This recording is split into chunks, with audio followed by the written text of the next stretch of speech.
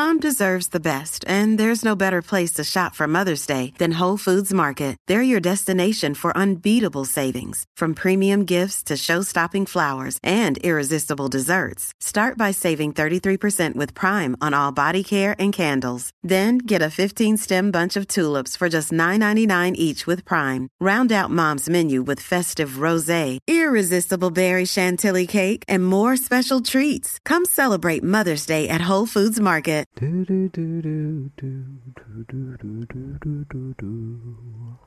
Hey, Benjamin. Hello, Josh.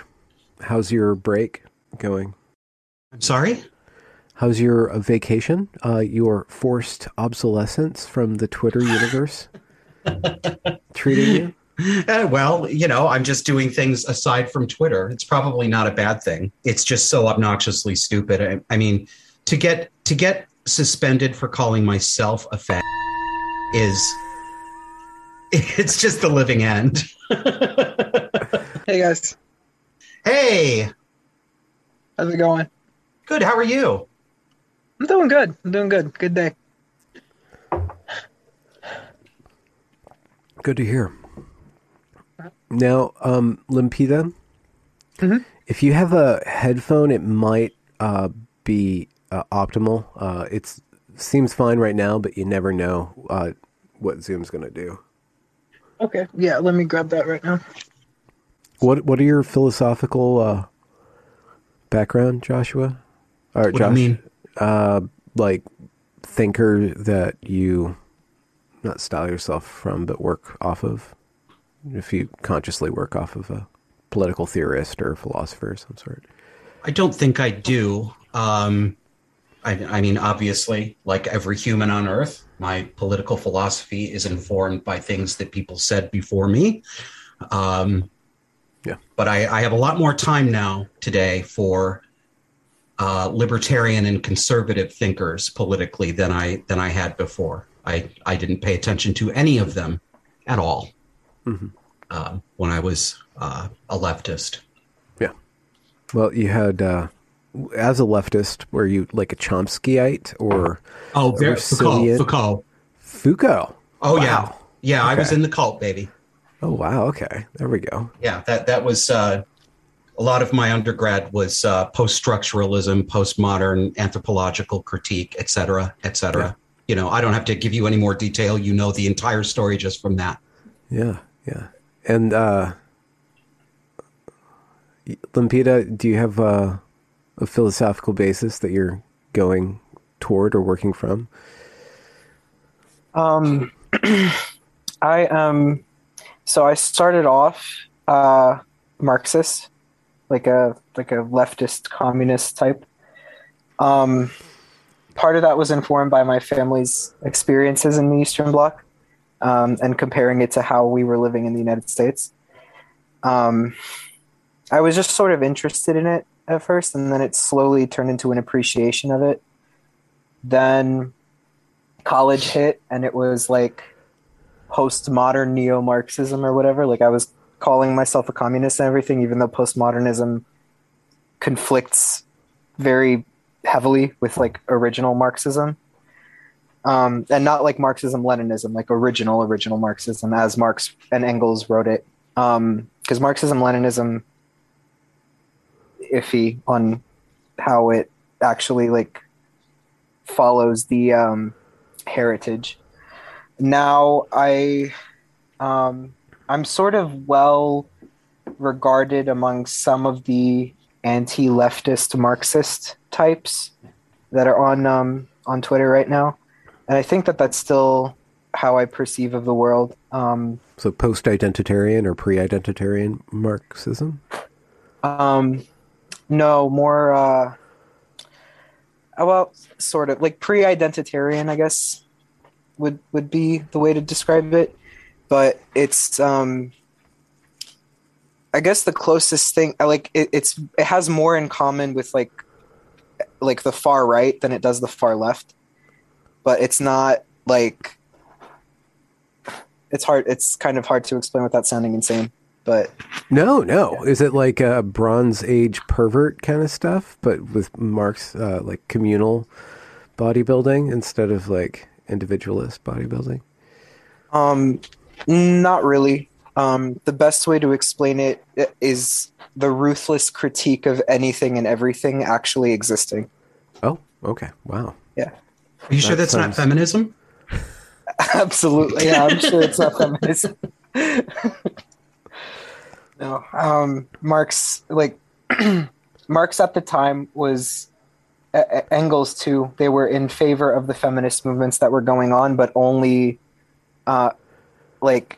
privately they were against it. Publicly they had to be in favor of it. And now that it has become integrated into liberal democracy and bourgeois society, it is heavily criticized by the anti-leftist Marx types, and is different from like the post-leftist types that are saying, oh yeah, I was a Bernie guy now, but I'm just like beyond the woke stuff. This is a much deeper critique of everything else than just like I'm over talking about race or I'm over talking about gender. It's not class first. It's trying to explore what class is and a more grounded political analysis, which means that I constantly shit talk my own profession and my own class, so to speak, petit bourgeois manager, because I'm a teacher. And it's made me very cynical, but I was already cynical, so it's fine. Yeah. Ruthless critiques can be pretty exhausting. Yeah. And they can also tend to turn inward. I guess you're already expressing that because you're ruthlessly critiquing your own profession. So, how do you keep that in check? I do the job as best as I can, as however I'm supposed to do it. But I'm very much aware that what my job is to indoctrinate young people. And no matter what form that's going to take, whether that's going to be with woke, which I avoid by all costs, or with more conservative, more libertarian expressions, I'm supposed to perpetuate the political superstructure of our time. And I will do my best within that to explain to students to like look out for their own self-interest and not cling to just vacuous ideals, and to really try to think about what their actual interests are. But there's a limit to how much I can do that because they're already thinking in terms of like freedom and equality and liberty and diversity and everything, which are too vague to really like hammer down as like specific policy or specific needs or political interests. Well, aren't they also a little conflicting? Freedom and equality are not synonyms for each other. Yeah. And this is, you know, the people you're talking about, they don't understand this. They don't understand it at all. I didn't understand it for a long time. Yeah. They're 14, 15 years old. So. Right. But I mean, education is in a really bad state right now. I have one student, he handed in a project to me on Friday that, it was a group project. It was supposed to be sort of like just a PowerPoint on early America.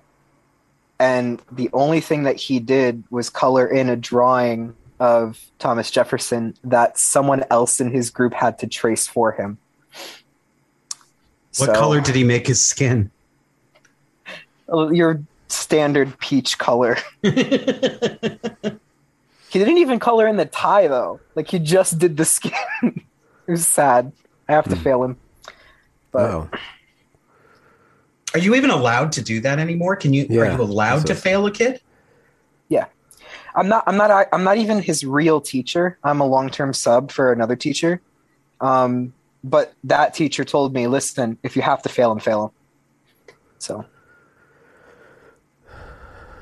Josh, are you on a laptop right now? Yes, I am. Why? Just ask to give yourself less headroom. Just angle it down a little bit. There we go.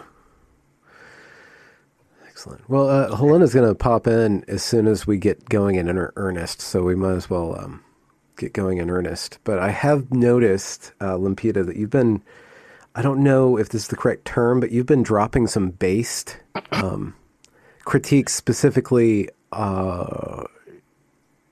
toward feminism, or maybe even certain behaviors within feminism, and its relationship to gender ideology, or its relationship specifically to young men's uptake of gender ideology. And Josh, you are not exactly not outspoken on this issue as well. So, and Helena's got some takes of her own too. So, I guess that's kind of like just the basis of where we're going to start. Like, one, I would like to hear the critiques, and two, I would like to put something out there specifically for young men of a variety of identities and proclivities with regards to ideology, but just, some good ideas and some warnings, for them to really kind of be more self-aware about how they conceptualize themselves as men in society. But before we get to the good part, we can go into the critique. All right. Can we get don't stick your dick in crazy in? Does that apply to? Is there like a crazy hot access that for the gay? Yes. Gay bros? Yeah. Is it pretty much the same? Yes. I think so. When gay men go wrong psychologically, they go wrong in ways that look very female. Not entirely, it's because we're not women. But, if you're going to look at a group of men who you could honestly say, a group of gay men who you could say, looks like we got some personality disorder coming on here. We've got some borderline, we've got some histrionic, we've got some narcissism. It in gay men, it looks very similar to what you would find among women. Catty, competitive, passive aggressive, dishonest, triangulation, that sort of thing. And of course, those things are common to all people who use narcissistic abuse tactics, but they are a specialty of the female sex. What was triangulation? When people maneuver people into chess piece roles, so they will try to bring in another person and say, hey, Josh has been doing these terrible things to me, and do you know what he was saying about you? And I just wanted to make sure you knew. They've got to have somebody. It's the process of recruiting someone to help do their dirty work for them. Mm-hmm. Mary Harrington, who's a brilliant author, she's targeting liberal feminism specifically, and I think her is some sort of techno-pastoralist. She thinks that there's some sort of like bridge backward with current technologies, but the whole liberal project she's pretty targeting pretty hardcore. And what she said on my channel a couple months ago was that everybody in the internet's reduced to female typical strategies for conflict resolution because it's all verbal and it's all reputational, and there's no possibility, or very rarely like a possibility, of actual male typical explosions of violence and then a reordering of hierarchies. So I wonder... She's right. That's just something to keep in mind, and how men adapt to that. I wonder to what degree we can adapt positively to that. And, one supposes that there could be some sort of social code, like chivalry or gentlemanliness or some sort of social ideal that we hold ourselves to, but we kind of do need to hold ourselves to that, to a form of conflict resolution that isn't just reputation, triangulation, self-promotion. Can we? Is that possible? Is it possible right now, given the way things are right now, and we all know how they are on social media, you can't, of course, as you say, it's literally not physically possible to use Twitter to enact physical violence. And I mean directly. Yes, I understand that you can stalk somebody. I'm not talking about that. You can't reach through the screen and punch somebody. But since social media is structurally, it lends itself that the reputational kind of manipulation is native to social media.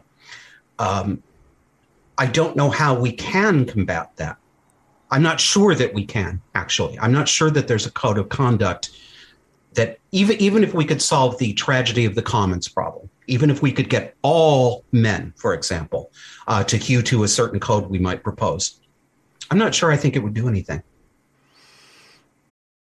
Your brain needs support, and new Ollie Brainy Chews are a delightful way to take care of your cognitive health. Made with scientifically backed ingredients like Thai ginger, L-theanine, and caffeine, Brainy Chews support healthy brain function and help you find your focus, stay chill, or get energized. Be kind to your mind and get these nootropic chews at ollie.com. That's OLLY.com. These statements have not been evaluated by the Food and Drug Administration. This product is not intended to diagnose, treat, cure, or prevent any disease. Maybe it would. Well, there's an app.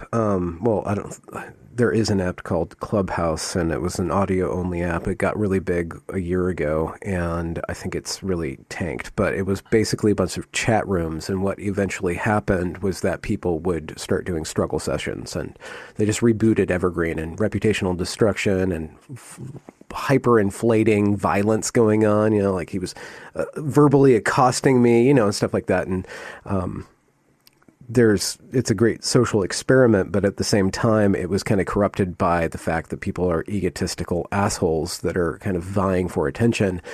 And that tends to corrupt a lot of different rooms and a lot of different relationships. But even though that's standard, you can still craft like good dialogue, and you can craft good work, and you can, kind of spot that behavior and either avoid it or not allow it to take over. But something like Twitter, which is just an open free-for-all, where everybody can comment on everybody, and there's this weird kind of shifting, ban hammer that might change when Musk gets in charge of it. Like there's a content moderation of some sort that's kind of arbitrary, but still there's nothing to kind of hold us together. There's nothing like it's not like a church service or like a 12-step meeting. Like it's bedlam. Yes. Complete bedlam. So if we each voluntarily take on strategies to behave in a certain way, or at least to handle the app itself in a certain way by not believing in it with regards to how important it is in my own personal life to have a reputation there, or somebody's not actually hurting me when they're disagreeing with me or being rude to me, then that might take some of the pressure off, or might kind of change the landscape a bit. But here we can actually get to a real conversation. When it comes to male detransitioners specifically, like where you guys are sending your voices out there, and in order to do that, you have to tell your story, you have to be very vulnerable, and that it's really difficult to be vulnerable and also to be guarded at the same time. And especially if somebody's going through some pretty extreme trauma, because they are processing everything that you need to process for detransition, it's really difficult to draw that line in the sand and still do good work. And in order to kind of lay groundwork for other male detransitioners to find their way. Yeah. So what I've sort of done, and I took a hard pivot, and I think it's a noticeable pivot, where I went from talking about my story and about specific stuff that happened to me personally, and just started deconstructing the radical feminism, talking about the political events that were involved, changes to legal code, whatnot. And the reason for that is I've pretty much processed it already, and anything I haven't processed, I'm dealing with privately. I don't care to bring all that stuff out. Everything that I have put out is staying up for other people to see. It's been very useful. I still get messages saying like, thank you for all your writing and everything. This explains how, things that I went through. This explains things my kid went through, et cetera, et cetera. But I don't want to do that forever. And I think that a lot of detransitioners in general do that, where they think that they have to continuously relive the trauma online and open themselves up to all kinds of interrogation. And I'm not interested in doing that anymore. because this requires a political solution, but no one's talking about the political problems. And well, it's not that no one's talking about them, but they're talking about them through these frames that led us here in the first place, like radical feminism. And the thing that made me snap, that just made me make that switch altogether, is that no matter how I tried to placate these people, no matter how I tried to adopt their frame and explain my issues as a human being, as a young person, as an online addict, like, no matter how I tried to, I was still getting interrogated. Okay, what role did porn play? What was your vision of what a woman was? Like, was it, all of that? And I realized, like, if I said the wrong thing, they were going to trash my reputation anyway. And I stopped caring if I said the wrong thing. And I just started going after them and saying, like, this is why people retransition. This is why people stay hidden. This is why you don't see male detransitioners. This is why they're all coming out now. And it's not accidental that they all started coming out after I made that pivot. Because it's crazy how they've all started coming out. Like, literally within like a few weeks of you, there's just like fucking 20 people now. Yeah. And, a couple of people have said, like, I think you're going too harsh. I think you're making an ass of yourself. Correlation doesn't mean causation. Just because they're talking now doesn't mean it's because of you. But I mean, like, all that might be true. At the same time, now there is a space for men who have gone through this where they don't have to filter everything through the radical feminists, where they don't have to rely on them for their allyship or whatever. And one of the ways I did that, I mean, like, it's still very feminine the way that I do it, because it's still online. It's still all verbal. It's still just like shit talking and whatnot. And sometimes there's mobbing involved too. But like, what, you and your bot army go after him? Not my bot army, but a lot of the ROGD moms just like constantly backing me up, because they're like, my son's going through this. This is one of the only guys talking about it. I don't care what else you have to say. Like, he's telling the truth here. Like, even though it is still feminine because it's the internet, and the internet is a very feminine social space, the way that I talk is just blunt. It's just direct. It's just go fuck yourself. Like, I don't care about any of that anymore. So that, I don't know. I'm here for it. Like, I feel like I feel like that's like the closest you can get to a masculine way of interacting with people online, is just like to not give a shit about the reputation and just say what's on your mind.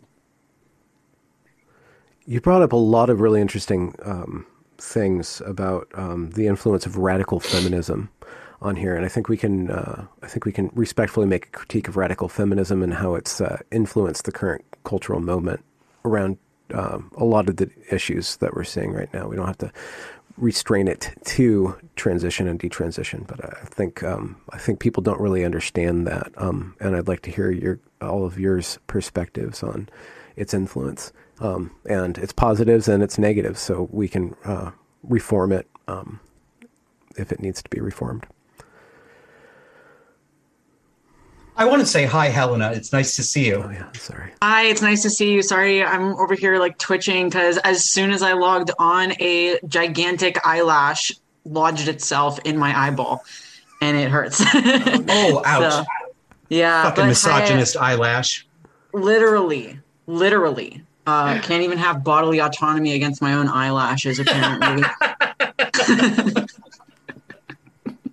Girl, fuck them lashes. About to dump him. I can't. Wait, it's 6:23 and we're already gendering eyelashes? Yeah, I guess. Well, it is penetrating my eye right now.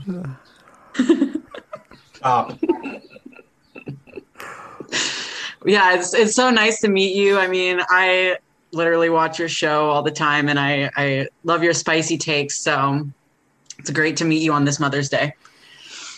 It is. It's Mother's Day. Likewise, I'm glad both of you are two young people who are out there and actually telling the truth, and it's delightful. I feel the same about all of you. Yeah, well, I got to say kudos to Helena. Your Tucker interview's at 2.5 million views at this point. Yeah, isn't that fucking crazy? It's pretty cool. That's why I'm taking a little bit of a step back from Twitter and just focusing on Kiwi Farms. A little bit less drama for me. Oh, really?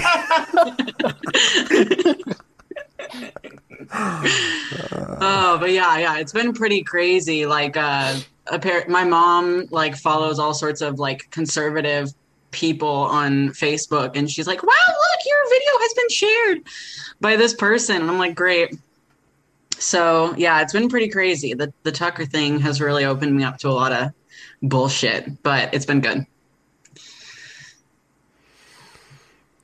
Yeah, so we can tie that into what Lempita was just saying about kind of crafting the message and filtering the noise. And I guess there's probably a lot of difference between what you're going through now, Helena, and what you're going through now, Lempita, because you're actually contending with feminists, oddly enough. And Helena, are you being targeted right now? I'm sure you are, but to what group is it coming from? Or yeah, I feel like I no longer really contend very much with the feminists, but yeah, it's mostly the trans activists now, because they're kind of like, I had a recent like this streamer who I guess made a video about me or whatever, and that's how I started reading Kiwi Farms again, because I found his thread, and it's like all this like total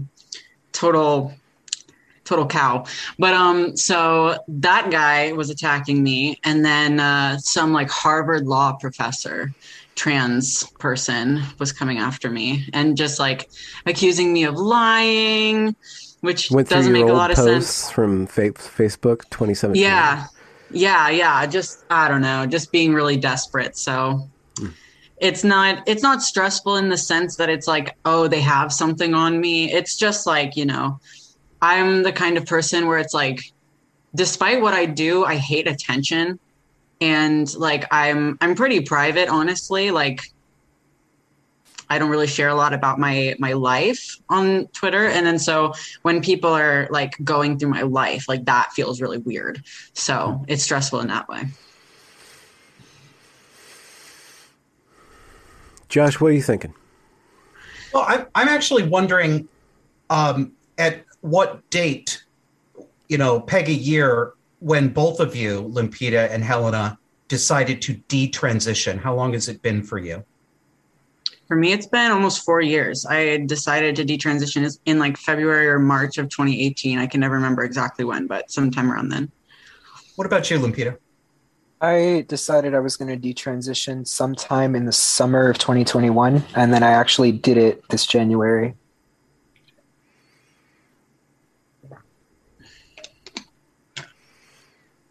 Why?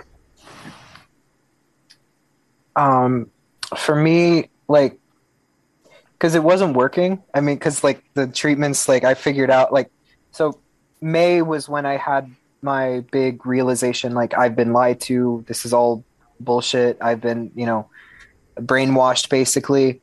And that it ties into like all these adverse like events in my life and everything. And,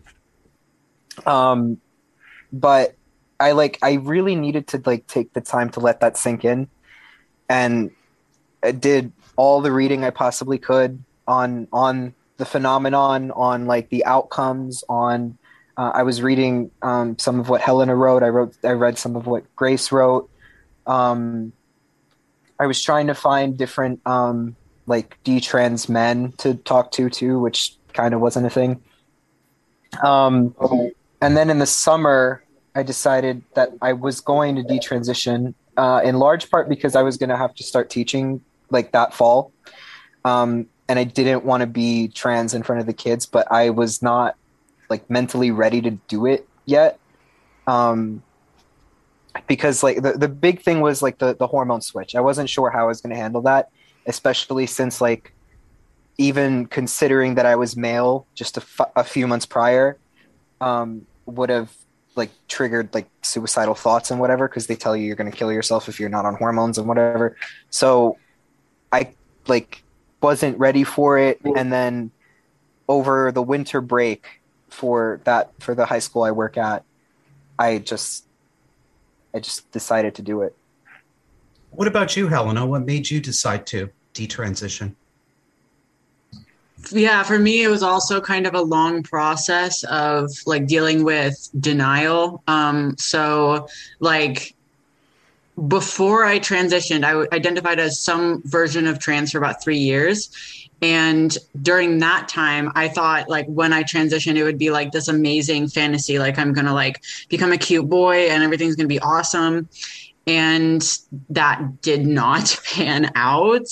My life just kind of went downhill. I just got even more lonely and dysfunctional than I had already been.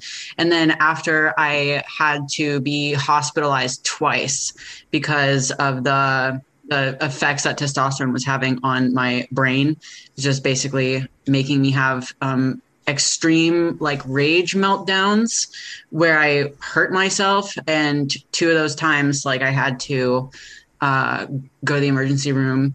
And so after that, I just like the second hospitalization really made me think like, wow, this is not at all what I thought it was going to be.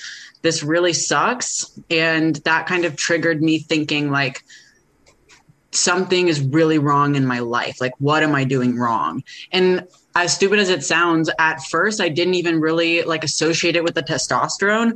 I just thought like, oh, maybe I'm like smoking too much weed or something. Maybe I should try like quitting weed. But then after it took a couple months, and then eventually it happened when I saw like a video of myself, and it was like pictures of me from like different eras, like since I started the testosterone. And I just like saw how I changed from like this young like girl with like the plump cheeks and like looking, all hopeful about life to this like sallow, like sickly looking masculinized version of me. And I was like, oh my God, like this is fucked. So that was kind of the final thing that like really just broke the dam. And then I was like, okay, I need to stop taking the testosterone. I don't know how people can't see it. I think they do. I think they do see it. But what you just said about the sallow, unhappy looking, I mean, there is a quality to many of these young women who are on testosterone where they, and I'm not saying this to be flip or glib, but they really have a living dead aspect about them. Their skin color is unnatural. It looks unhealthy. They look unhealthy. Even the ones who are like passing and they look more like men, like there's just something where it's like, I don't think that I've ever seen like a trans guy that has like the look of like a real man who's healthy with vitality. They at best look kind of like a sicklier kind of version of a man, but I've never really seen one that looks really healthy. And it's like, how could you, you have a female body, your organs are being fed the wrong hormones. If Elliot Page can't pull it off, and she's got access to the best makeup artists in it's the worst. World. It's the worst. Best makeup artists, best estheticians, best nutritionists in the world. Best ab implants. Yeah, best ab implants. Yeah. Yikes. You can do that? But yeah, if Ellen Page can't even look. You think she got that stomach from sit-ups, honey? No. How do they implant muscle tissue? Is this like they don't? It's it's like silicone, like fake little lumpies on the belly. Are you kidding? And you can tell because it's like the rest of her body is like completely not developed at all. But then she has like these like raging abs. So either she's been in the gym just like pounding away on the crunches all fucking day and just ignoring everything else, or she's had implants. Wow. Okay. Many of us have those stubborn pounds that seem impossible to lose, no matter how good we eat or how hard we work out. My solution is PlushCare. PlushCare is a leading telehealth provider with doctors who are there for you day and night to partner with you in your weight loss journey. They can prescribe FDA-approved weight loss medications like Wegovy and Zepbound for those who qualify. Plus, they accept most insurance plans. To get started, visit plushcare.com/weightloss. That's plushcare.com/weightloss. I didn't know that. Yeah. Marvel. It looks really weird because she's all like spindly, and then she has just like these big, voluptuous ab muscles. Right. Benjamin, it's like Klingon brow ridges, but under the skin. Oh, okay. Yeah. See? Now you get it. Yeah, I guess. I just don't know if they're comfortable. No, they're not. There's no way they Beauty are. hurts. But there's a trans guy on Instagram that sometimes shows up in my feed who he passes pretty well. He has this dorky hat that he wears that's like fashionable or whatever. But he got like a beard implant and What? it like, yeah. It's head hair too. They just For implant Christ's sake. Yeah. Does he have like the male baldness and then a beard? No, it wasn't the hair. Oh, I see. Yeah. So it's head hair growing out of the cheeks, and this in men, natural men, it's a coarser, rougher thing. It's not supposed to be. Can you just imagine? You're just like flipping your chin hair back and forth. Like it's so sleek and smooth. It honestly looks like if he grew it out, it would be more like a bob. That.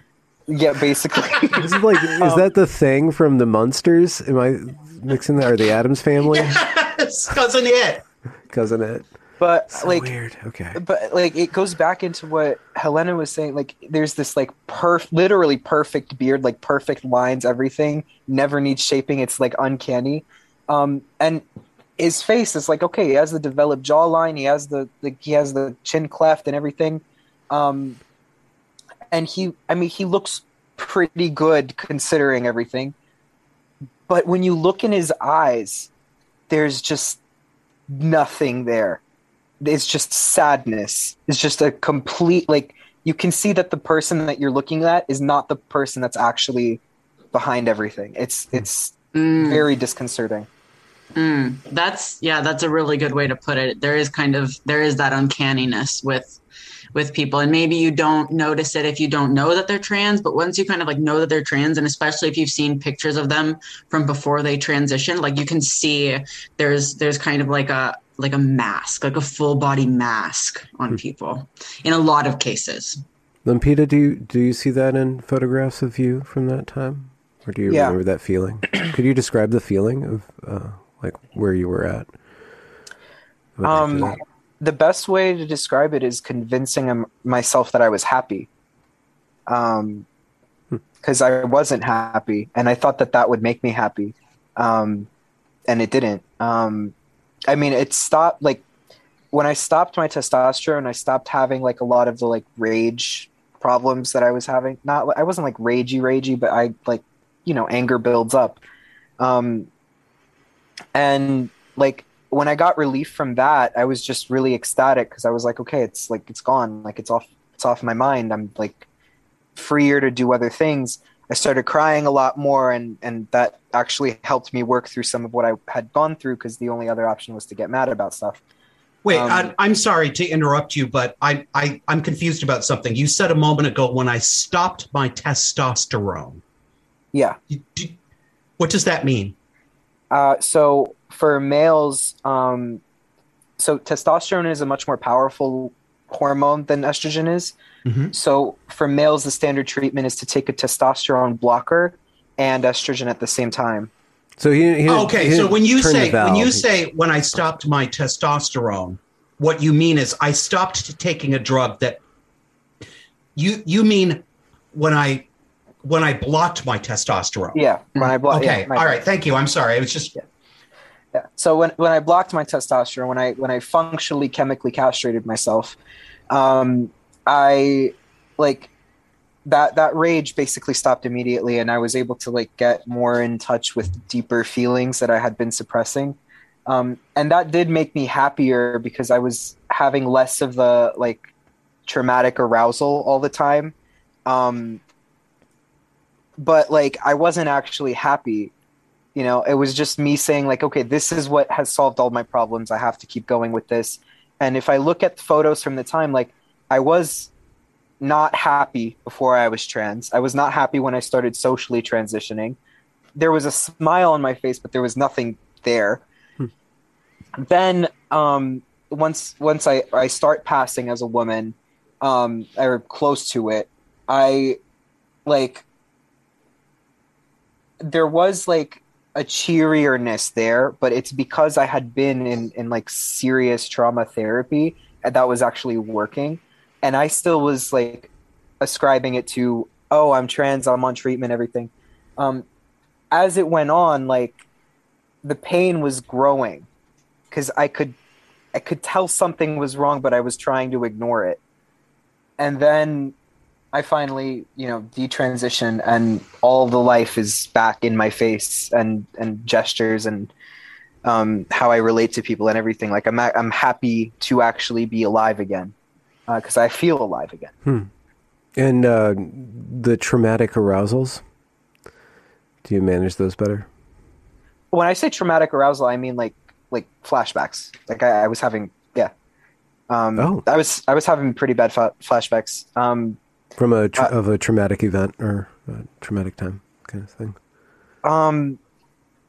Not like one specific one. From several, yeah. From living with the cult. From things that went on when I was younger too. Yeah. And some of it was also because I was going, like I had psychosis and OCD. I was seeing, I had very violent, intrusive thoughts too.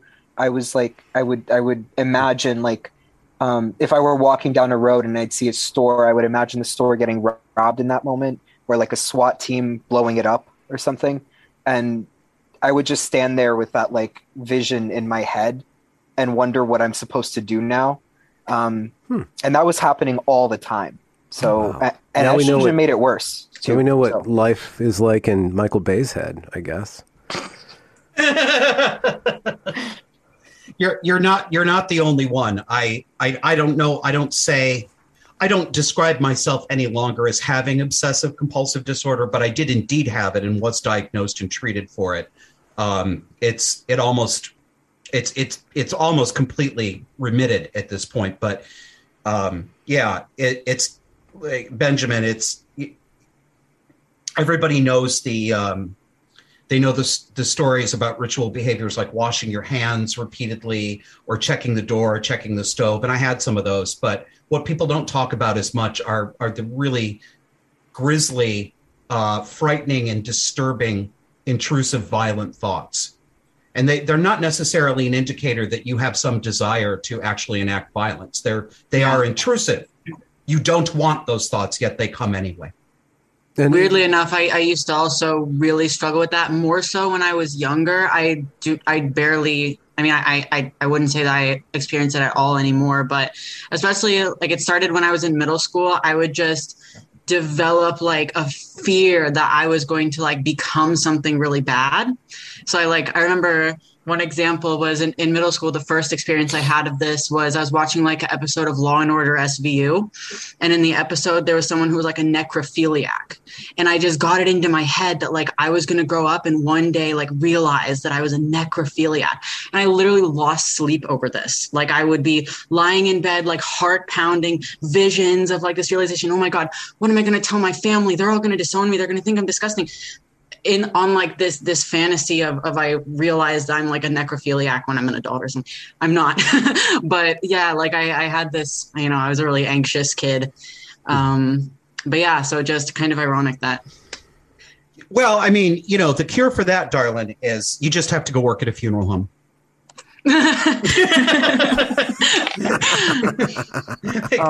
That's your Tinder. Oh. No, it's so gross. I'm normal now, I promise.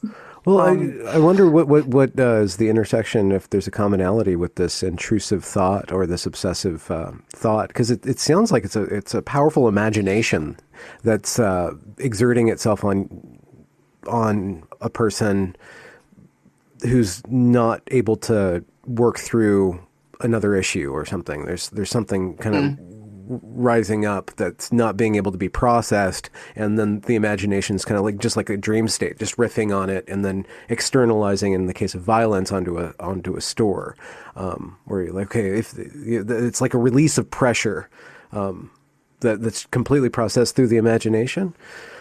It's not a release though.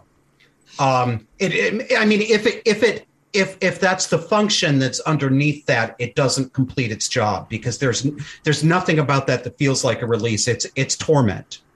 And how did you work through that, Josh? Well, a couple of things, and like I would say I don't know. Obviously, I don't know the biographical histories of Lempita or Helena aside from what they have shared publicly. So I'm not making any statements about either of you two individually, but I will say that these kinds of psychiatric problems, obsessive compulsive disorder, which is, in my view, an extraordinarily exaggerated anxiety. I don't mean exaggerated like it isn't real. I mean, it's an anxiety disorder squared. That's what it is underneath. It's anxiety. These kinds of things, depression, obsessive compulsive disorder, panic disorder, these are results of trauma. These are results of trauma. Whatever your trauma may be, maybe it's childhood abuse, maybe it's sexual abuse from someone outside the family, maybe it's some other combination of circumstances. But most of the people who present this way psychiatrically have a severe trauma background. So it is not weird or unexpected for these things to happen. They do tend to cluster together.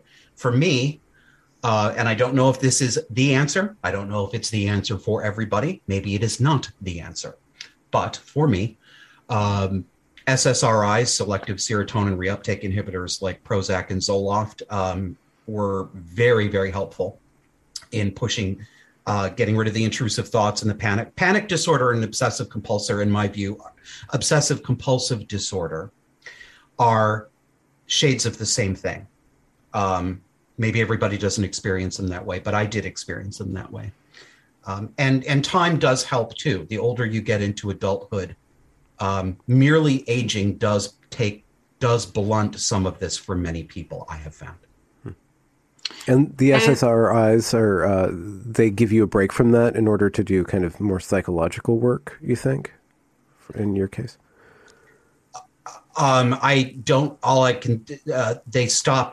They significantly decreased the symptoms. Okay. Now I spent a long time during my adulthood, my young adulthood, not actually doing the work when I would skip in and out of therapy. This therapy that I've been in now for almost 5 years is the first time I've ever actually been really completely honest and have not seen it as a temporary balm to make me feel better during an emergency. So I should have been doing that all along, but I wasn't capable of doing that. I just want to put that on, highlight that you have to be ready for therapy. And you might even need pre-therapy before therapy can start to work for you. Sometimes you need to get bashed around more. Sometimes you need to hit your head against the wall more and have more horrible events in your life. And, if you're like, or you need to get out of your shitty, toxic situations that you get yourself into that just completely have your thinking disorganized and your emotions all over the place and dysregulated. At least that's what I needed. Because I think, like Benjamin, what you were saying something about how it's like something's being repressed and then like you get this horrible anxiety. And I think that rings pretty true for me. I think it has a lot to do with this feeling that sometimes you grow up with when you grow up in like a dysfunctional family or a relationally dysfunctional family, where it's like you can sense that something is very wrong, like something is really off. And like it's not like how other kids, like you watch other kids talk to their parents and stuff and you just feel that something is really wrong. But since you're so young, you don't have the context or even like really the cognitive ability, I think, to like make sense of what's wrong. So then I think your brain just like latches on to different things, trying to like find out what's wrong, because like your body's kind of like screaming at you all the time, like this is wrong, like I need help. But your brain is just like latching on to other random things. And I think that's definitely what trans was for me. I think that's what it is for a lot of people, because like their brains are so desperately clamoring for something that makes sense. And then like the trans thing comes in and it's like, oh, this makes sense, just do this. But obviously it's not true. That's excellent that you just said that. Because it in a way, maybe even at bottom, these kinds of mental illnesses that we all have experienced in our different ways, and the symptomatology you can think of as mental illness is often a way of rationalizing the irrational. It's trying to find a logical explanation for something that you wish to avoid. The truth, the real toxic thing in your life, right? Mm-hmm. That you think, oh, well, the toxic thing in my life is that I was born in the wrong body, or the toxic thing in my life is that I have a chemical imbalance that's genetic and it just makes me crazy, or it's this, or it's that, or it's this, or it's that. For me, all of that was to avoid the reality that my mother was actually monstrous, right? Yeah. Abusive and monstrous. For other people, it's going to be, whatever their trauma is. But I think our mental illnesses try to make sense of a nonsensical situation that our emotions are not allowing our intellect to recognize. Josh, did you end up latching onto an ideology of some sort to expend your to exercise this demon out of you? Something analogous to the trans ideology? Oh yeah, just hardcore leftism, social justice, radical feminism. Okay. What is it about those? Yeah, well, what is it about those ways of looking at the world and interacting with the world that are an exercise for what we're talking about? Because I see, and I don't mean to lump all GCs or gender critical feminists in that at all, but there's a small vocal contingent that is using feminism to exercise trauma, specifically male origin. I don't think it's a small contingent. But we can differ on that. I think it's a very big one. Okay. So what is it about it that's particularly adept at allowing people to externalize their trauma? That's it. It externalizes blame and it externalizes responsibility. It allows you to find somebody who did a thing, who did a bad thing that made all of the things bad. And if you could merely corral those bad people, then everything would be just fine. You don't have to change anything about yourself. You don't have to be more discerning about who your friends are. You don't have to think about things differently. You've identified the bad thing. And in much of modern feminism, men are the bad thing. Maleness is the bad thing. Why was I vulnerable to this? My mother. I was raised in a single parent household after about the age of 8 or 9 when my mother kicked my violent stepfather out of the house. But my mother, who I describe as having both borderline and narcissistic personality disorders, is in many ways a very typical screeching, angry, bitter feminist. And not all feminism must be screechy, angry, and bitter. I am not saying that. A lot more of it is screechy, angry, and bitter than lots of feminists want to admit. But when you are raised that way, and when you combine that with the fact that, for me, I had to blame everything that was wrong in our family, and a lot was wrong in our family because of my violent stepfather, right? That is true. But I decided that was the only thing that was wrong with my family, that my mother was the savior, and that anything my mother had ever done wrong was because a man had made her do it, or a man had damaged her and she couldn't do anything but what she had done. And I internalized that, and I didn't realize until much later that I had internalized it. Not only did it form my views about other men and their motivations in a way that really dehumanized men, but I was doing the same thing to myself. It was self-hatred.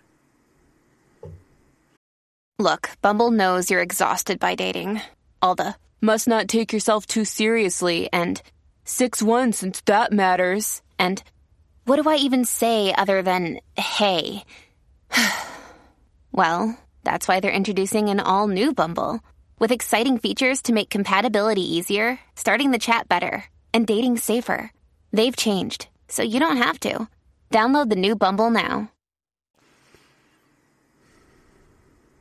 I think the way that one of the main thing that they always say that they're against is the patriarchy, right? it's the patriarchy that is making me do this. It's the patriarchy it's making me do that. The patriarchy decides everything. The reason women are so into hookup culture, patriarchy. The reason that some women want to stay home and be moms, patriarchy. There's no agency for women in it at all. And really the stand-in for patriarchy isn't, they always say, no, this is because of millennia of social development and like all of this like conditioning and blah blah blah. But really what they're saying is it's men. It is the men in my life, it is the men around me, it is every man I have ever come across. It's men overall. And whenever they like use patriarchy as their that's the cover for it. That's the theory they get to spit out to sound intellectual, to sound like they know what they're talking about, but they're really talking about an abusive ex or an abusive father or just like guys they don't like.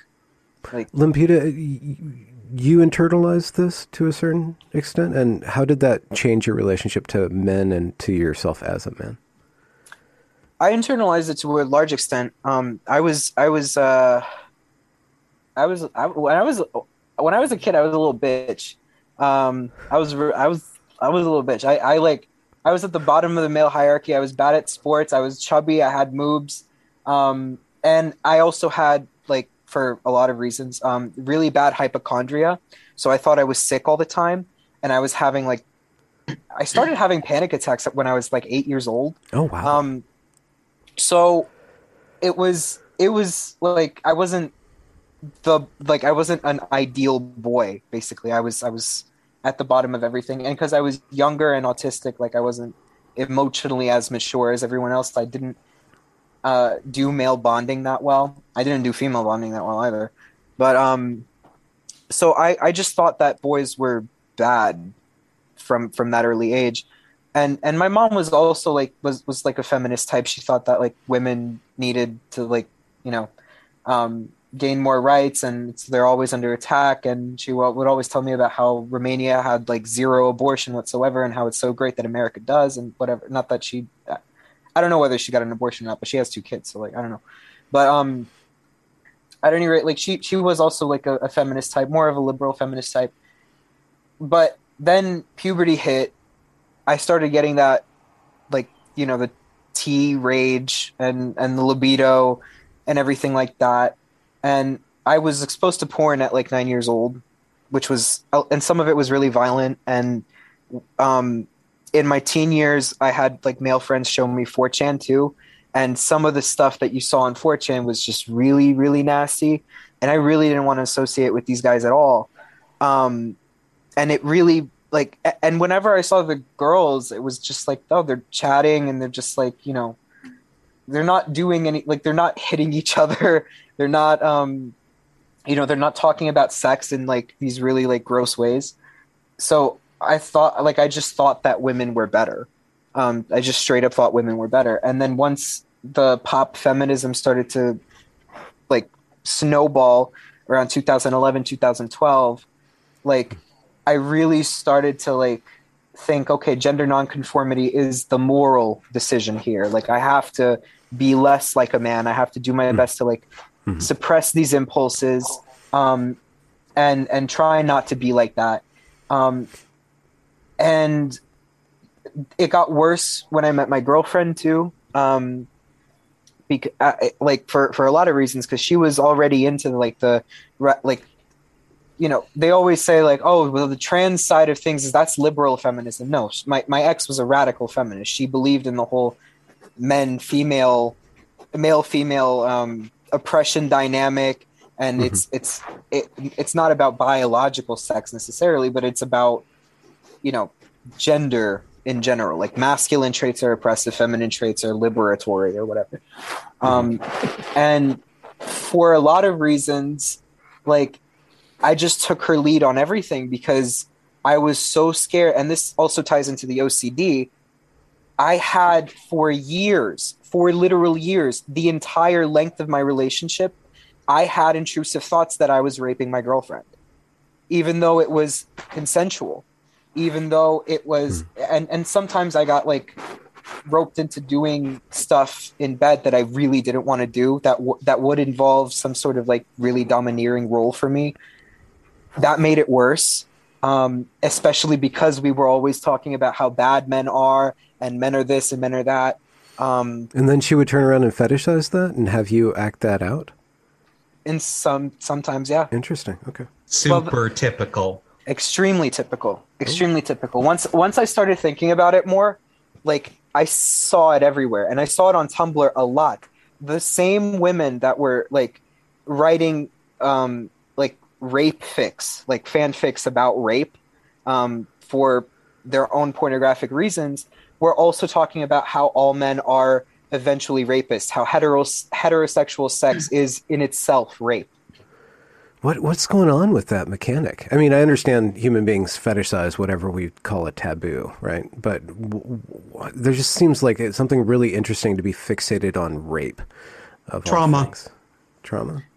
Because, Helena, you talk about the predilections of young female pornography ingestion, about the idealizing of the homosexual male relationship as a expression of a kind of some sort of acceptable expression of the female desire, because they're told that they hate men, or they're told, or they have internalized this perception of men as consumers and dominators, and so there's a power imbalance no matter what. So they're attracted to that. And, it's so complicated. The reason why like straight girls go for gay fanfic is like, man, we need like a whole like field of study devoted to that, because there's just like layers to it.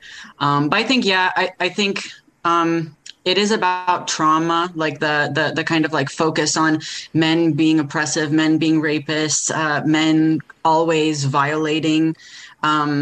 All male behavior must be interpreted in the least generous lens possible.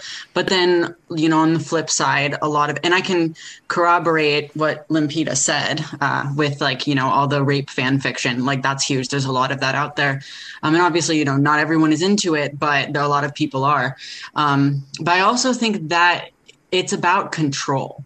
It's about, especially when there's like an actual male involved with women in a circle of a social circle with women who are like this.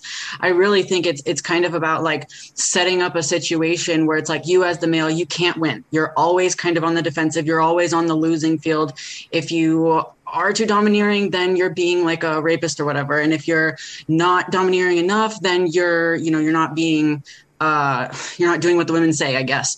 And so I feel like there's this kind of dynamic, and it really is, I think, a lot of young women who, and I'm sure older ones too, who they have been traumatized, or they have experienced, some kind of adversity in their life, and they're locating that in men, and then trying to get back some control by either forming this kind of like weird contradictory caricature of men, or actually, putting that onto a man in their life. And usually it's like one of these young boys who usually, a straight boy who doesn't really fit in with other boys, therefore has low self-confidence.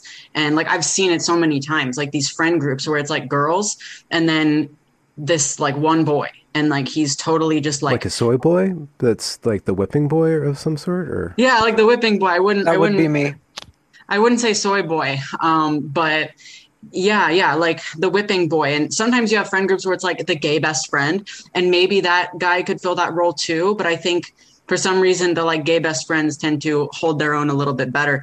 But when it's like a mostly female friend group, and there's like one guy, and he's like not the most masculine guy, and he has low self-confidence, like, man, there's just something about like that type of guy that really gravitates towards like this type of woman that we're talking about, or young woman that we're talking about. And I've seen it. And a lot of the times that boy ends up identifying as trans, at least in what I've seen, both online and in real life. That describes my experience in high school perfectly. Actually. And it transferred over to college too, where, because the cult I was in was also mostly women. And like what they would do with me is like, if I showed any dissatisfaction with how I was being treated, or if I like, acted like a man trying to like set my own boundaries or anything, like that was seen as a red flag. That was seen as like, oh, this is a potentially violent person. Yeah, everything's a red flag. Yeah.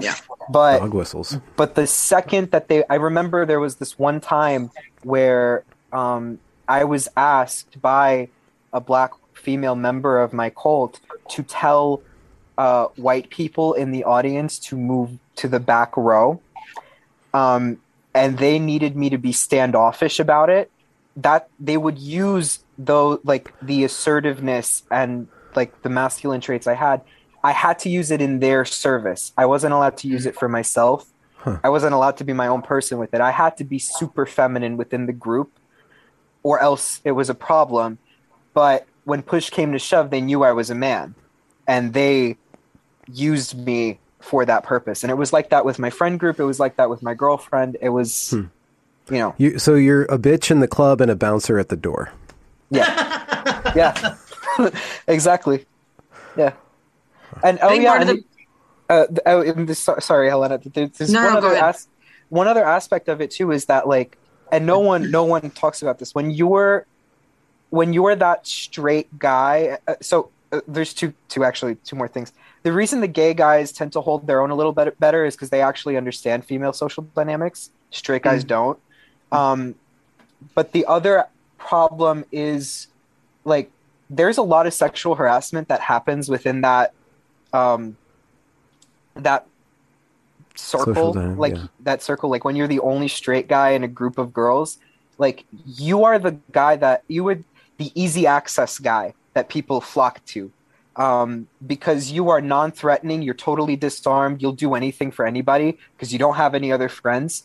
So they can touch you, they can tease you, they can, make passes at you, they can make suggested things at you. And if you refuse them, suddenly there's a problem in the group.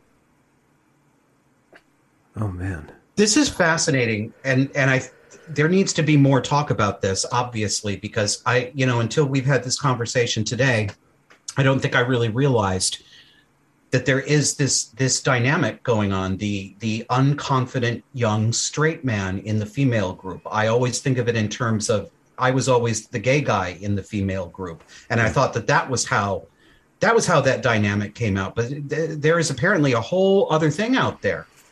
You're not the only one, Limpita, but this is fascinating. Pardon me. There was this kind of this cheesy, I'm going to put it on the screen, but it's just, you can't see it. There's this cheesy infographic that came up in my timeline, and I kind of mocked it on Twitter, and it kind of got some traction. But it's this picture of this guy with kind of a belly. It's not that ripped or anything. Very passive looking guy. No eyes, no face, but just kind of a picture of him. And then the text reads, "How to recognize an actual gender non-conforming man." Oh, this one. 1, doesn't use violence, threats, or intimidation against women. So there's clearly, but you can use it against men. Yeah. 2, doesn't use porn, stripping, or prostitution. So basically has I would think, a respectful relationship to sexuality, but there's something going on there where they want him to not really have a sexuality. I kind of sense that. 3, doesn't support, practice BDSM or any kind of domineering sex. Think that it might any kind of domineering sex, except for the one that they demand and ask for. Yeah. 4, doesn't use slurs like the B word, the C word, the SL, bitch, C word, YouTube will censor that, slut, or other misogynistic language. And 5, treats women and girls like human beings, equal in value to himself. And it just ticked me off, because that's not it. That's just somebody who lacks self-control, or is, that you can control. That has nothing to do with being a gender non-conforming man. That's just a poor idea of what it is to be a man. That's just a eunuch. That is literally a eunuch. This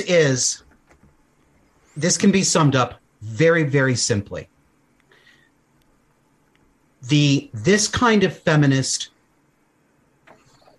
imagination of what male characteristics are, here's the mistake they're making. These are not male typical characteristics, the negative ones that they list. Those are narcissistic and personality disordered typical characteristics. They are abuser typical characteristics, not male, not just how men are, how abusive men are. I didn't realize that until recently, but to me, that's the entire thing. It turns all on that. Yeah, and then the framing of that as like that's gender conformity is to be an abuser. Like that's Yes. the insinuation. I joked about it so people didn't get what I was talking about. But still, so I can see that attitude is supported in kind of pop feminism. So I can see how young men that are in the position that we're saying, whether they're gay or straight, and end up in that kind of controlled environment with the females, are having to live out this kind of double life, or not being able to develop masculine characteristics, or to really own their own power, their own agency, and then learn how to manage that kind of force, that kind of, libido and and your anger and all that stuff. You can't really develop it because it's completely subverted to the control of the group. One thing that happened to me before I was on hormones, and that kind of like killed my testosterone and changed the way that I thought for a while. Like when I was still identifying as trans before hormones, I was very outwardly passive and trying to be non-threatening and trying to really keep from doing anything masculine, like really trying to kill those behaviors in front of other people. And all that pent up anger I had, and all that like sadness at how I was being treated, especially the mob tactics, like the triangulation that Josh mentioned, that was constant. I just directed all of it at myself because I thought that to be mad at a woman for saying something fucked up meant that I was bound to be an abuser somehow. So it just all went inward. And I did a lot of things to like hurt myself or try to put myself in danger because I thought it meant that I wasn't worth being alive. Hey, it's Ryan Reynolds, and I'm here with Keith, co-star of my upcoming film, If, only in theaters May 17th. Do you want to tell people the big news?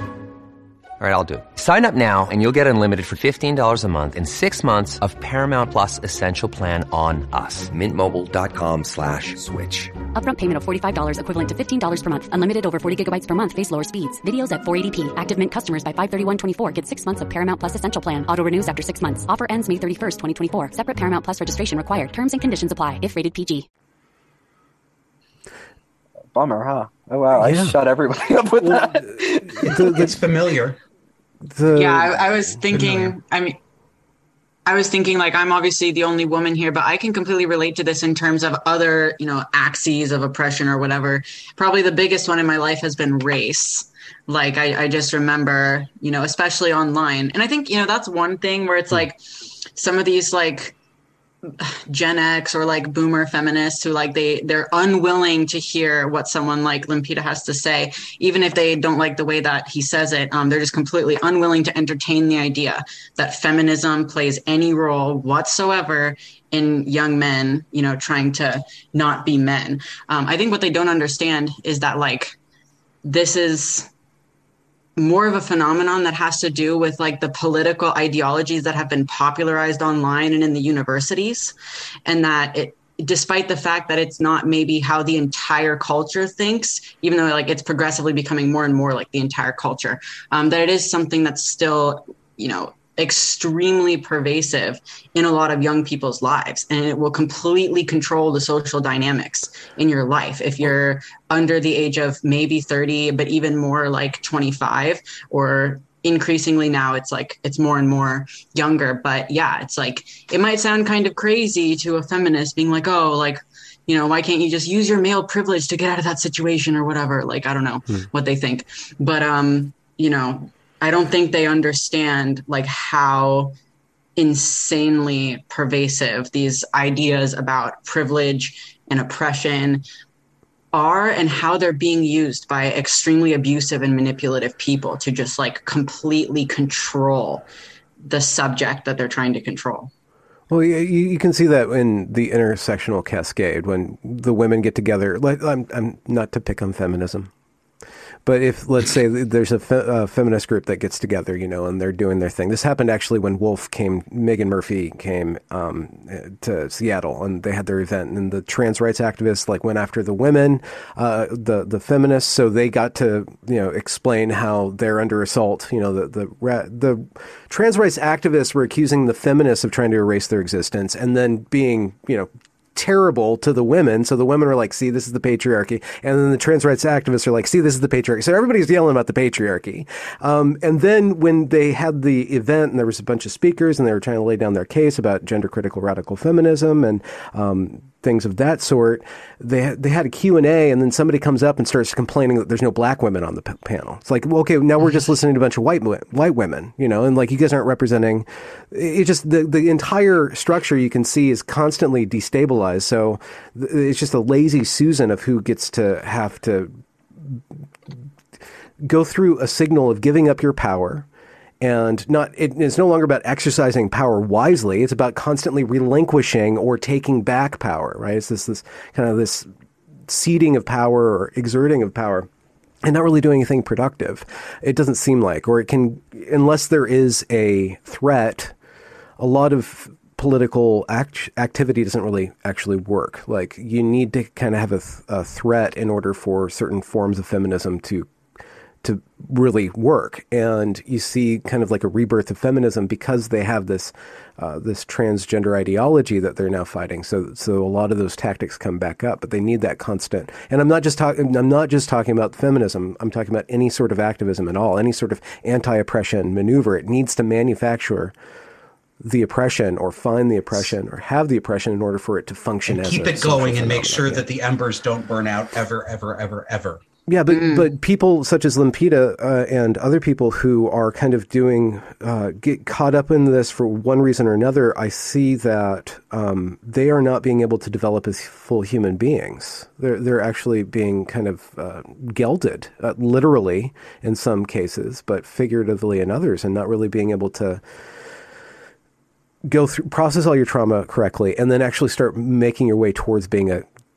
good human being, a good adult. And I think becoming a man, I think that I'm a gender positivist. I'm not a gender critical. I think that there should be some sort of ideal masculinity that we all don't have to manifest. It's not compulsory, but there should be an idea on offer for young men of this is what a good man is. And it's not some man who doesn't beat up a woman. That's not a good man. That's describing not a bad man. That's just not a bad man. So I'm wondering, Lempita, if that even sounds like something that is positive to you, if you've going through and shedding all of the negative experiences with feminism, if you kind of have an idea of the man or the masculine that you can, use in order to develop yourself and that part of yourself more, or if gender is completely a fiction for you. Well, I've stopped believing in, so I'm not the way I'll put it is I only think sex is real. I only think sex is real.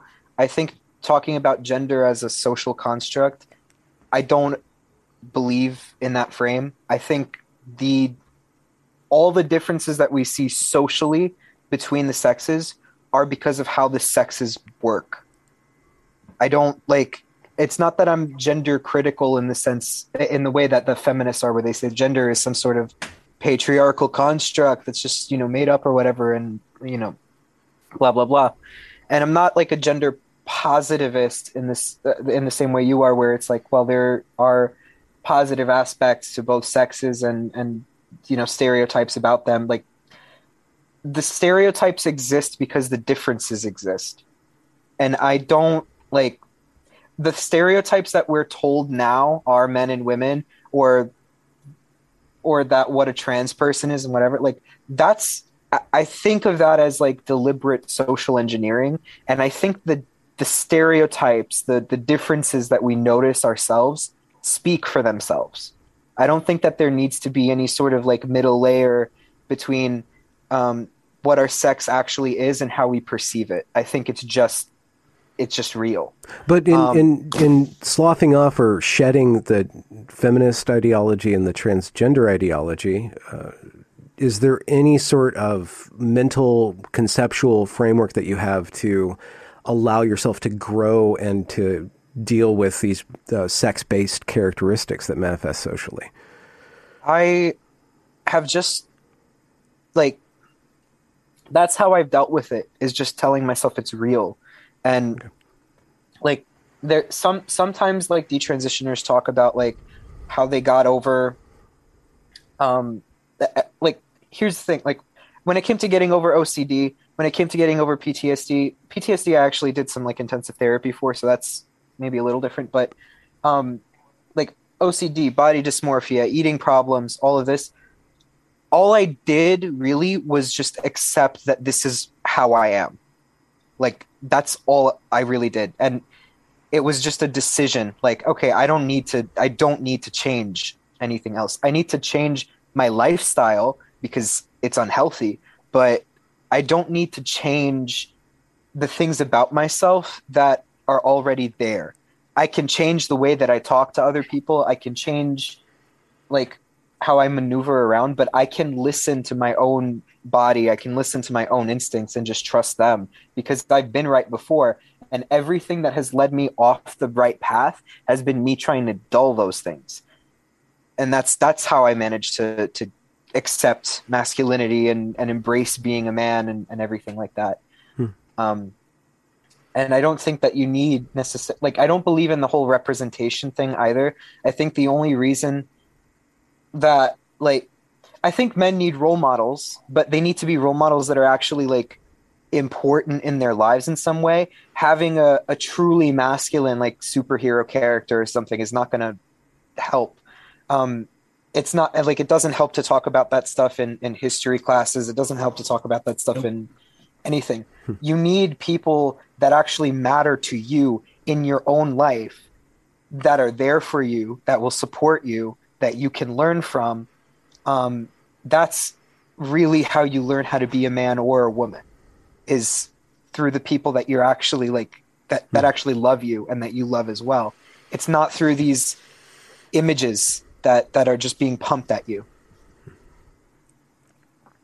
That's a really good point, and that makes me think about how the way that, you know, family size has really decreased to the point where a lot of people are living with themselves, their two parents, and maybe a sibling or two. But they don't have, you know, a ton of aunts and uncles and grandparents to be all sorts of different kinds of role models, and also be all sorts of different kinds of relationships. So it's like, if you don't have a good relationship with your parents, you're kind of screwed. Like, you don't have that aunt. A lot of people don't have like that aunt who either lives with you or lives really close by or whatever. Like, growing up, my family lived hours and hours and hours and hours away from anybody who was related to us. So I think that when you don't have like that kind of like, you know, large kind of variety of people who are close to you and related to you that you can look up to and either emulate or see how they're causing problems in their life, then I think you run into a lot of these issues where people grow up like not really knowing how to grow up, really, if they don't have a stellar example in their parents.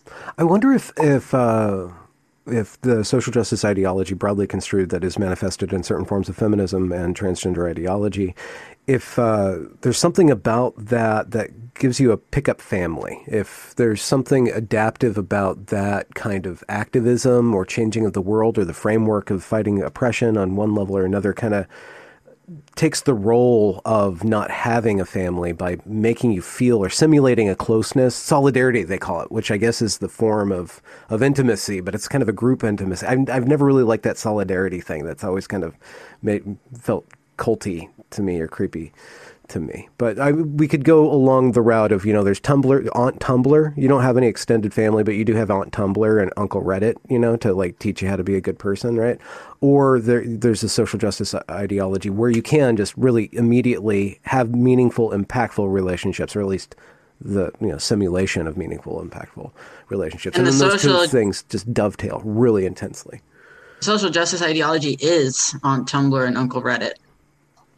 Well, they took over. Reddit used to be kind of cool, but then Something I remember happened post-burning. I remember during our first like interview, I mentioned that when I was like in 5th grade, I thought I was edgy for using Reddit, and everybody was roasting me in the comments, being like, "Oh, Reddit's edgy." It was in 2007. It was. Yeah. You can watch people die on there in 2007. I'm sorry, God. I'm sorry that I have to do this, but I do have a heart out. I got to leave the conversation and go pick somebody up. So, okay. Well, I'm sorry. Do you have 10 minutes, or do you need to go right now? I do need to go. Yeah. Okay. Closing remarks then, Josh? Closing remarks is that we need to do this again because I'm sorry that I'm not going to be able to hear the rest of what you say. Well, I will hear it in the recording, but this is great conversation. I hope we actually can do it again because I think there's a million different things we could go into. No. So, yeah, thanks, let's do guys. it. Okay. Yeah. Bye. Have a good night. Safe drive. Good to meet you.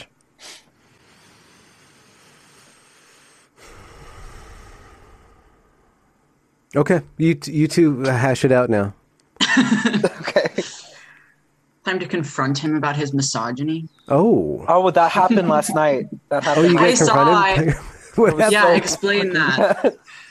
So I love it when people try to hold you accountable on freaking Twitter. Maybe they happen in real life. It's like, you can't hold me accountable. Like, oh, we're going to hold Benjamin Boyce accountable. Like, fuck you. What are you talking about? So let's hear your accountability story. So, like, I don't know, it's like 10 o'clock. I'm in bed. I'm bored. I can't sleep because I had like 4 cups of coffee. I just see this space pop up in the app that's like post space debrief or whatever, and some of the icons are from Upper Hand Mars's space that we had like literally the day before. So I click it, I join. I'm curious what's there, and then immediately the host is like, "Oh, Limpida's here. We have questions to like ask you because we're just like so confused about like some of the stuff you said." You got suckered into a struggle session. I did. It was literally a struggle session. The first question that was asked of me was, "So, what role did porn play in your transition?" And I answered honestly. I was like, well, I was exposed to porn at 9 and it scared the fuck out of me and scarred me. And I was never into any of the like AGP porn and none of the sissy fetish stuff that like some people talk about. It was like pretty standard fare, I guess, but like, and I don't think it had much to do with the transition at all, if I'm being real. And they were sort of taken aback by that, and they asked another question that was like, "What, how did porn affect your view of what women were?" And I was like, I think the women in my life affected my vision of what a woman was more than porn did." And they just like they didn't like any of my answers, especially once they started talking about like feminism, like asking me questions like, "Why do you think radical feminism like started trans?" And I start trying to answer, and then immediately someone tries to cut me off, and I just shout over them like, no, shut up. The guy hosting it couldn't host the space at all. He would ask a question and then ramble on about why he was asking it until at one point I was just like, just ask the question, ask the fucking question. I'm right here. Like, a bunch of people had their hands up. One of them was literally like a uterus icon. Which, like, I mean, good for you, girl, but, I can tell that you're not jazzed that I'm here. One woman, like, cut me off in the middle of something I was saying to say, like, I am so furious at this person right now. I can't believe he can't even define what a woman is. I'm like, what? No one asked me that, first of all. Second of all, like, do you even know who I am? Like, not to be like that, but, like, really? Moderation needs to be key. There was some tools being developed on Clubhouse before Twitter started the spaces, but I just see that without moderation, this is just a bunch of midwits just repeating the lines. It's just you have your script, you repeat the lines, and if anything doesn't align with that, you just have to force it into the category in order for you to say the lines at it. And it just doesn't go anywhere, and you don't get any good content. Yeah, ultimately, it's the only thing I care about. I what made me shut the whole thing off was when they insinuated that the reason I wasn't understanding the difference between different kinds of feminism was because I'm autistic and I'm showing black and white thinking and I'm just lumping all feminists in together, and I'm like explicitly like, no, it's the same. It's just the same. Well, shit. I don't know what's what your to tell core contention then, or like a few of your contentions about feminism, broadly speaking? Patriarchy isn't real.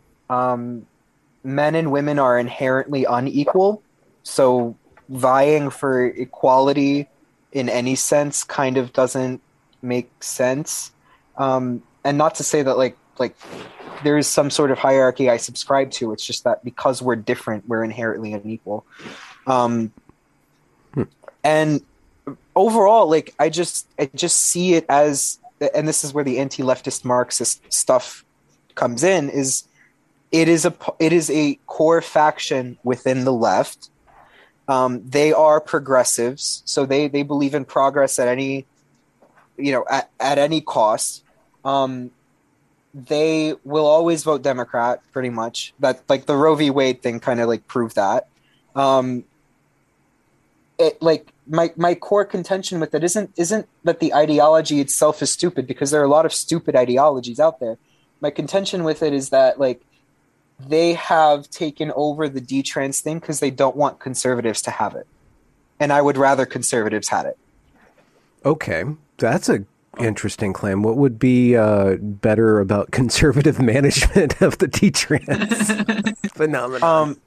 The better part of it really just... can you still hear me? Okay, sorry, yeah. I thought I pulled it out.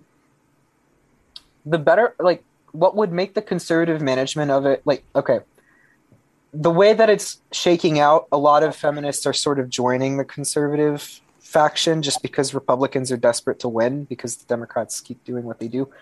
But, like, I would prefer a harder right turn on this stuff, because pretty much everything that the left has done for pretty much forever, but if we're talking American politics, like for the last 60 years, since the 60s, like, all of it has led to now, basically. Like, there's been a continuous, like, jump 30 years into the future, then a Republican wins and we're 10 years back. But it's not like there's so you're talking the sexual revolution? I mean, let's draw like a specific line in the sand. Sexual revolution has led somehow through one way or another to now. Yeah. To sexual politics. No, popular sexual politics, including transgenderism. In a lot of ways. But the other reason I would prefer conservatives is just because they like have they I don't know how to phrase it. They try to stop the progress at a certain point. They try to slow it down, at least. And the problem with the progress is where we're going now is get in the pot, eat the bugs. And if you slow that down even just a little bit, like, it's better than if we just like jump off the cliff and into that. I think it's coming anyway. I don't think that it will stop. I think Republicans are going to be fine with it happening if it means that they win elections again. But like, I would rather not continue towards total liberation, towards total equality. I don't see those. I just see them as empty values that allow for this kind of like very high level top down political maneuvering. So to attempt to distill that, what you see manifesting in feminism is basically a form of leftism, which is about equality through central control. Yeah. And you have a problem with that? I have a problem with that. It's like I'm going to sound like a crazy communist if I use the real language that I would use. No, I want to hear a communist take down leftism. The left is the left wing. The leftists are the left wing of capital. The right are the right wing of capital. The left are the vanguard of the bourgeoisie. They are the revolutionaries of the bourgeois. They are carryovers from when the bourgeoisie were actually revolutionary during the feudal period when feudalism was collapsing. The conservatives are the rear guard. They restabilize everything that the leftists destroy. And they do it in service of capital. I don't like that capital is in control of things. Because like this system requires that constant creative destruction, so to speak.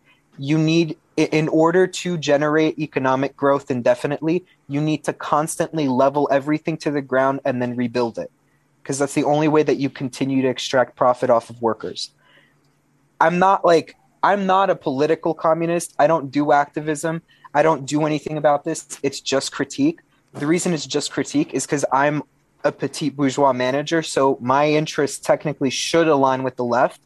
But because of everything that I've been through and how I've seen this play out and how ridiculous it all seems to me, I want absolutely nothing to do with it. I would rather, like, the only reason I would align with a conservative cause at all is because it, at the very least, doesn't try to smash everything all at once.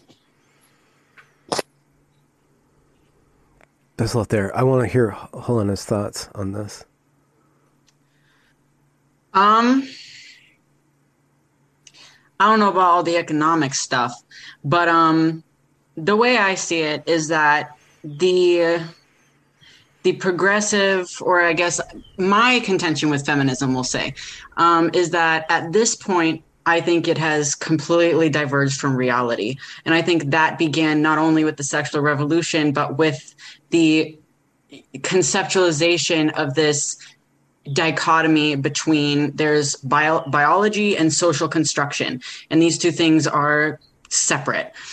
And I think that that's a really big problem. And that is undergirding or underpinning everything that we've seen up until this point. And that's where I think, like, that's what I see Limpitas talking about when he says radical feminism has played a role in the development of gender ideology, because it invented this concept that there's biology and there's social construction, and the social construction is bad and we just need to throw it all away.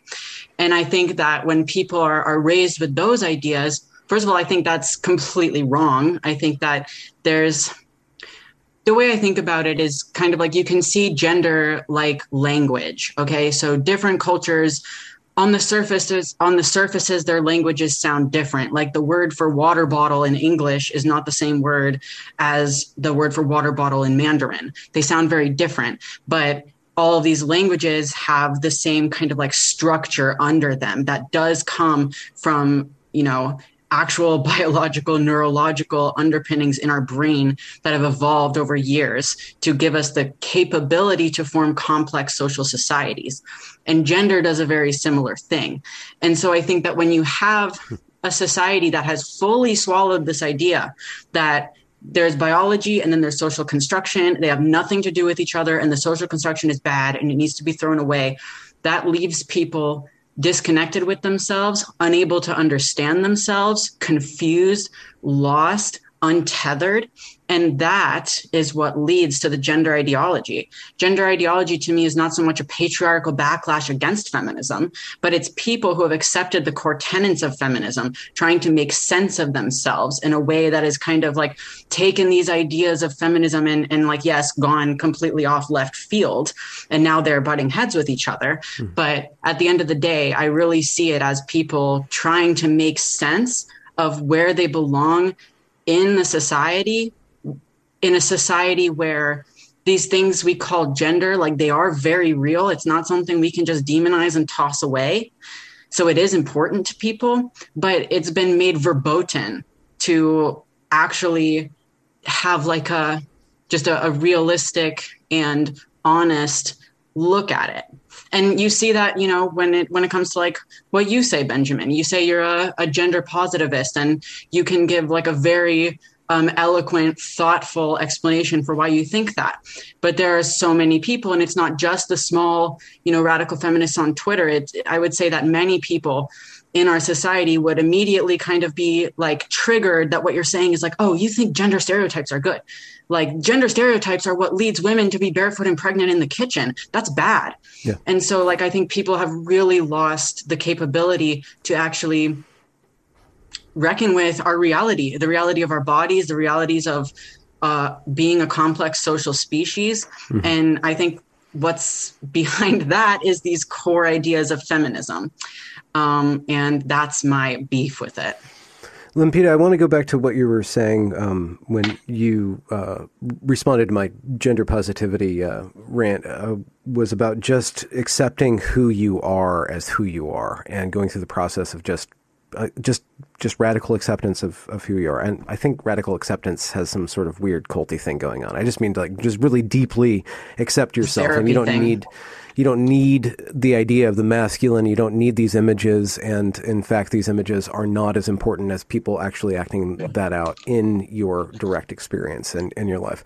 My back to that is that once we want to create art or culture or to communicate across time, we need to package things inside of images, inside of stories. And then we also attending to those stories. And let's just say gender is a story that allows for society to manage the relationship between the sexes over time to deal with the consequences of that, which is more human beings, and then perpetuate that. And not only is gender a story, but you also need to understand how to read the story and how to interpret the story. And a lot of what I see wrong in a lot of activism, and just because we're going to pick on feminism, but I don't mean to pick on feminism, is just a bad reading, or like an inability to read and to interpret what a gender role would be and how it could be good in and of itself or bad in and of itself, or how could it could be interpreted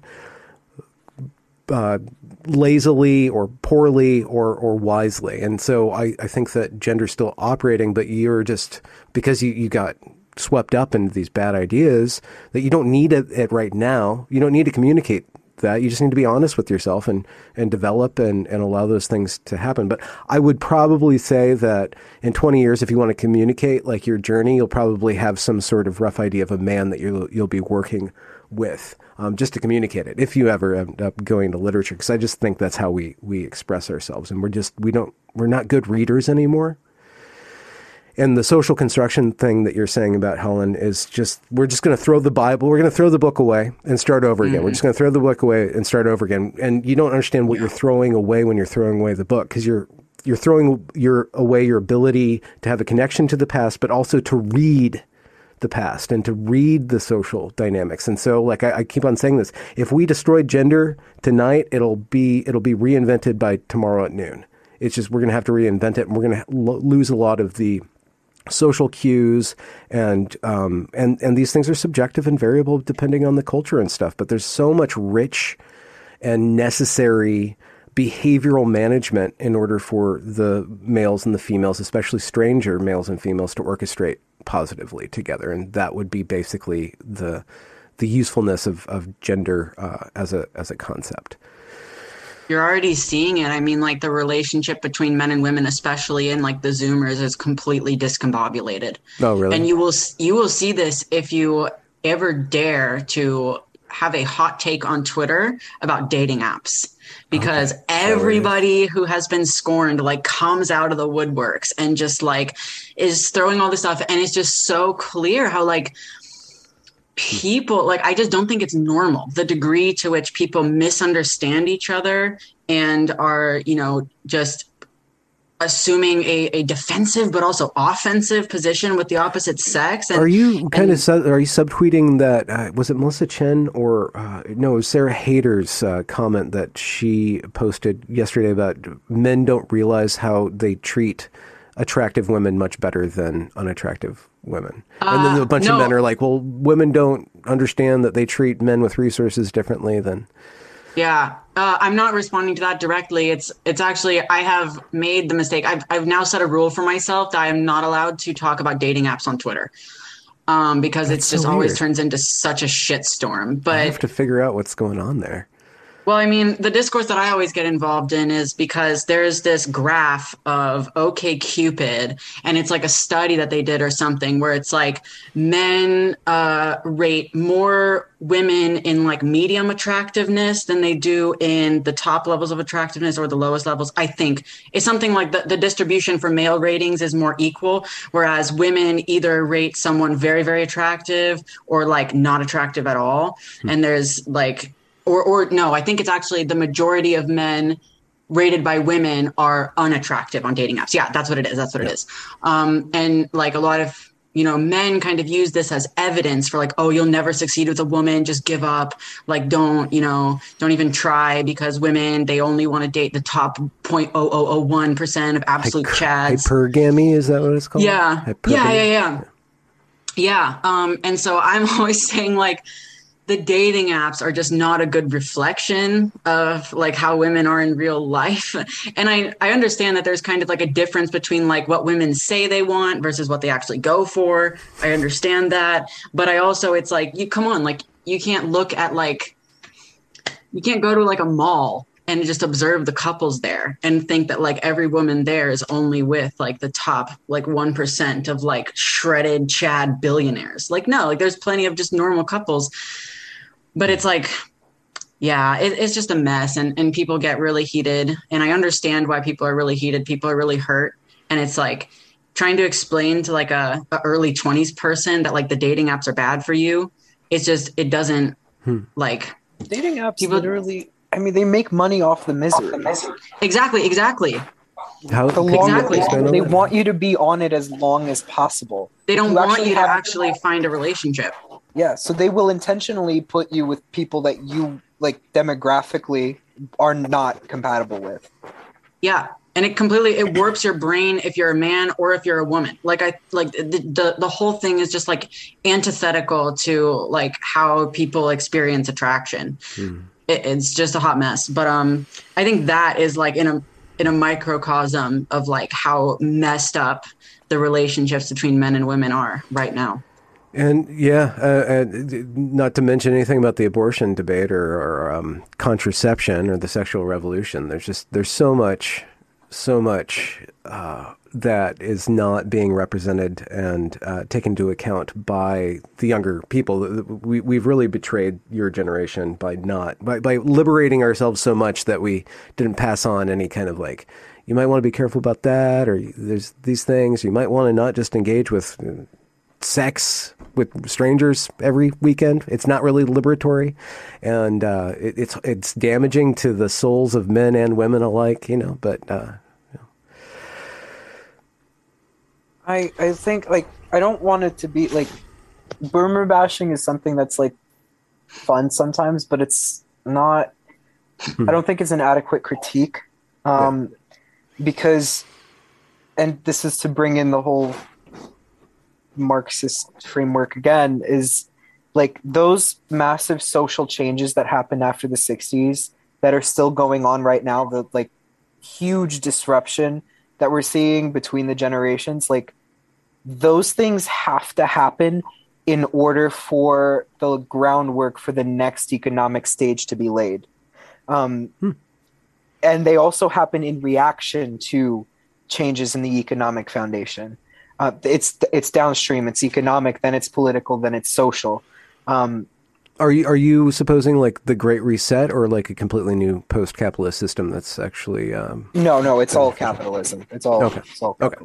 But I'm not saying specifically the Great Reset either, but that's part of it too. Like that's why some of this stuff, the transhumanism, the like abolishing the family and things like that stuff is necessary in order to make people more amenable to massive changes in their way of life, like to dissolve social bonds as much as possible so that you are a pure individual who will take whatever is coming your way. And that has been the role of the left historically, whereas the right comes up in the back and says, okay, these are the new social bonds that we need for this generation in order to keep the system as it currently functions going. And then it just happens cyclically. It just keeps push and pull, push and pull. Yeah, I'm getting into conservatism, and there's some interesting thoughts about it. I'm really new to it, but I'm already kind of wary. I'm like, you're not solving our problems. You're not offering a solution. You're just slowing everything down. Like you can't stop the progress Or can you? So, and then when you bring up conservatism as an answer, then you do have to contend with people misinterpreting gender roles and compulsory forcing of gender roles is not what I'm advocating for. That's bad reading. But that's the thing that you run in with the right. The right will tend toward the really hard reactionary movement, which would be a restriction of freedom. But to what extent society needs that is an open question. You know, if we're messing up so bad now in liberation, here's the thing. Like, I think the concept of liberation, as we understand it from the 2020 United States post-60s thing, like, I think it's a misnomer to call it liberation, because it's not. Maybe it's not a misnomer, but I think it's just useless, because, like, once you liberate yourself from something, you create new obligations. So when you're liberated from the family, what do you have to do now? Like, you still have to, like, exist in the world. You still have social ties. You still have economic ties. You still got to do stuff. You're not actually liberated. You're just taking yourself out of one place and put yourself in a different one. I don't think, like, and that's also forceful. That's violent. That happens violently. That happens through political force. That happens sometimes through physical force. The right's not excuse, but justification for enforcing gender roles and enforcing, like, social roles and hierarchies is that not having a solid concept of where you are in the world, because you're constantly being pulled here and there. The conservative impulse is to try to keep things stable. And sometimes that stability requires restriction of liberty, quote unquote, restriction of some level of individualism, so that you, not necessarily restriction of individualism, but a restriction on, like, what you take for granted as liberty, right? But even within those, like, more restrictive systems, you still have freedoms. You still get to do things as a human being that you're free to do.